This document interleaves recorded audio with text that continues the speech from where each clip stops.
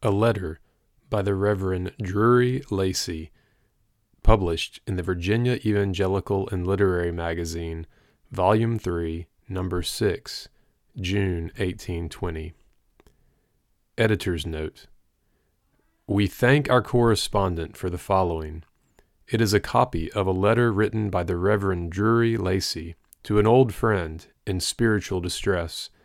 It was blessed to her, and may be blessed to others.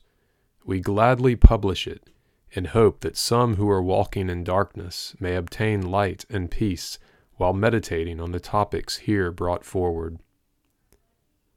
Ararat, Prince Edward, June 7th, 1804.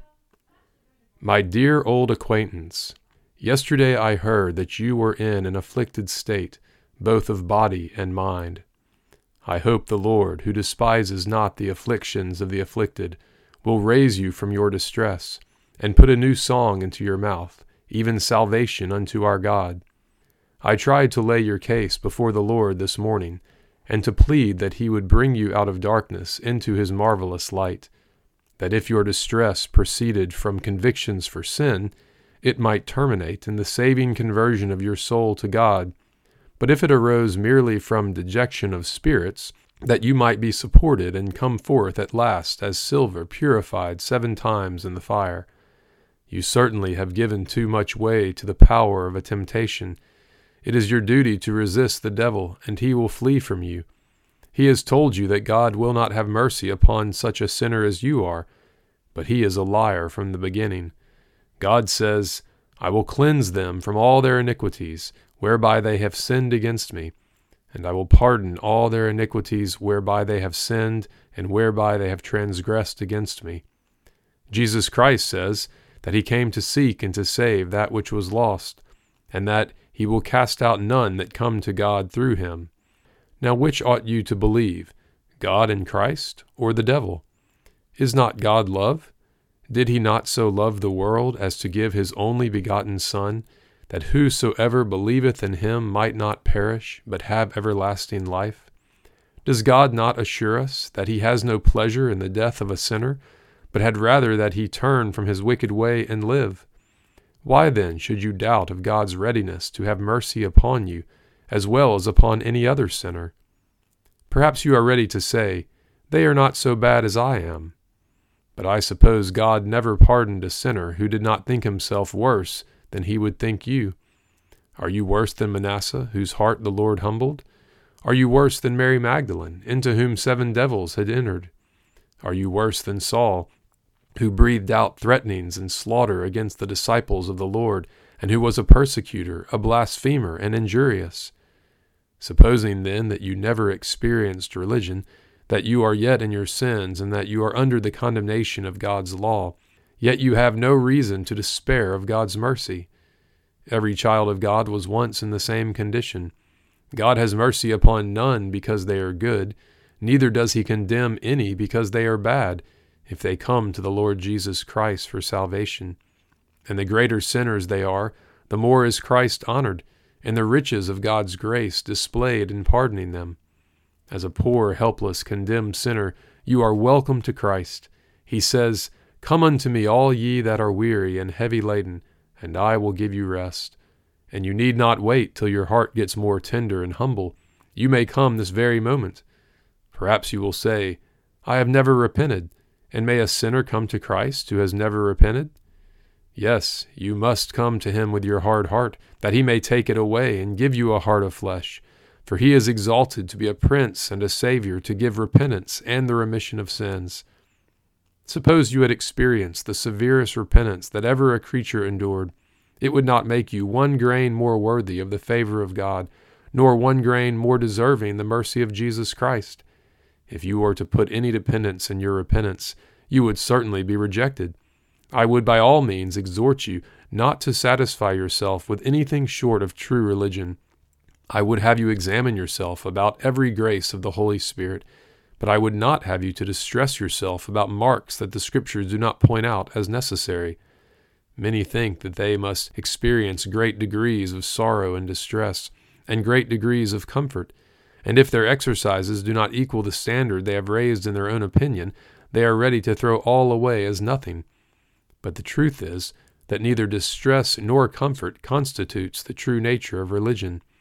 A Christian does not always enjoy comfort. He may walk in darkness and seem to have no light, while he trusts in the name of the Lord and stays himself upon his God. That is, he knows all the time that he has no other dependence for salvation but the free mercy of God in the Lord Jesus Christ. You should not be anxious about the degrees of sorrow or joy you have felt, but should inquire whether God, as a holy, just, and merciful being, appears amiable, whether you feel pleased that all things in heaven and earth are under his government, and desire that his will may be done on earth as it is in heaven. Do you want everybody to love and serve him, and desire that all his creatures should adore and praise his name? Are you reconciled to his law?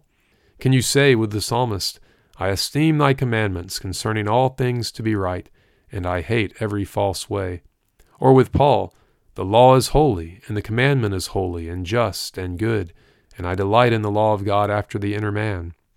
Can you say that you would not have one single precept altered, that you approve the law that condemns every sin, and that it would not appear right if it allowed one single transgression? Do you hate sin, every sin, and wish to have it cast out of your heart? Do you hate even the vain and foolish thoughts that lodge within you? Do you desire to have every thought brought into obedience to the law and will of Christ? And would such a temper of mind be esteemed one of the greatest blessings you could obtain? Do you wish and desire to be saved by Christ, to trust the merits of his atonement, and that he should have all the praise of your salvation? Would it be a pleasure to you if you could live as much devoted to God as you think the most pious person you know does? Are you determined by God's grace to endeavor to cast your guilty soul upon the blood and merits of Christ, and if you perish, to try to perish pleading for mercy and pardon? If you can answer these questions in the affirmative, I think I can venture to assert that you are renewed in the spirit of your mind. Such desires are not the production or temper of a natural heart. You are born of God, and have put on the new man, which is renewed in knowledge after the image of him that created him. If you have these evidences, don't be distressed because your exercises are not exactly like those you are acquainted with. There are diversities of operations, but it is the same God which worketh all in all. Your convictions may not have been so powerful as those of many others, but if they have been such as to wean your heart from the love of sin, and make you pray and long for a deliverance from its power, every effect that the gospel requires has been produced, and you may wait patiently for every effect that God has promised. You may meet with some who have had much more distinct and lively views of the plan of salvation and of their interest in the Lord Jesus Christ than you have ever enjoyed. But if you have had such views of him as to make you desire him as the Lord your righteousness and strength, and you are willing to come to him and trust the salvation of your precious soul on his merits and blood, you need not be distressed on that account.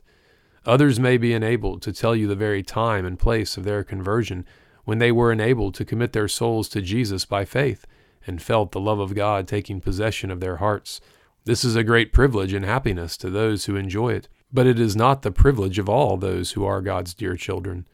The work of grace in many is very gradual, compared in Scripture to the shining light, which shineth more and more until the perfect day. The sun may rise, and we may not be able to know the very moment, because a cloud may obscure our sight. But if our eyes are opened, whenever he breaks from under the cloud, we see and know it is the sun. Some of the most steady, humble, persevering Christians I know cannot tell the particular time when this change took place. They feel the wind blowing and carrying them on towards heaven in their desires, but cannot tell when it first began to blow towards them.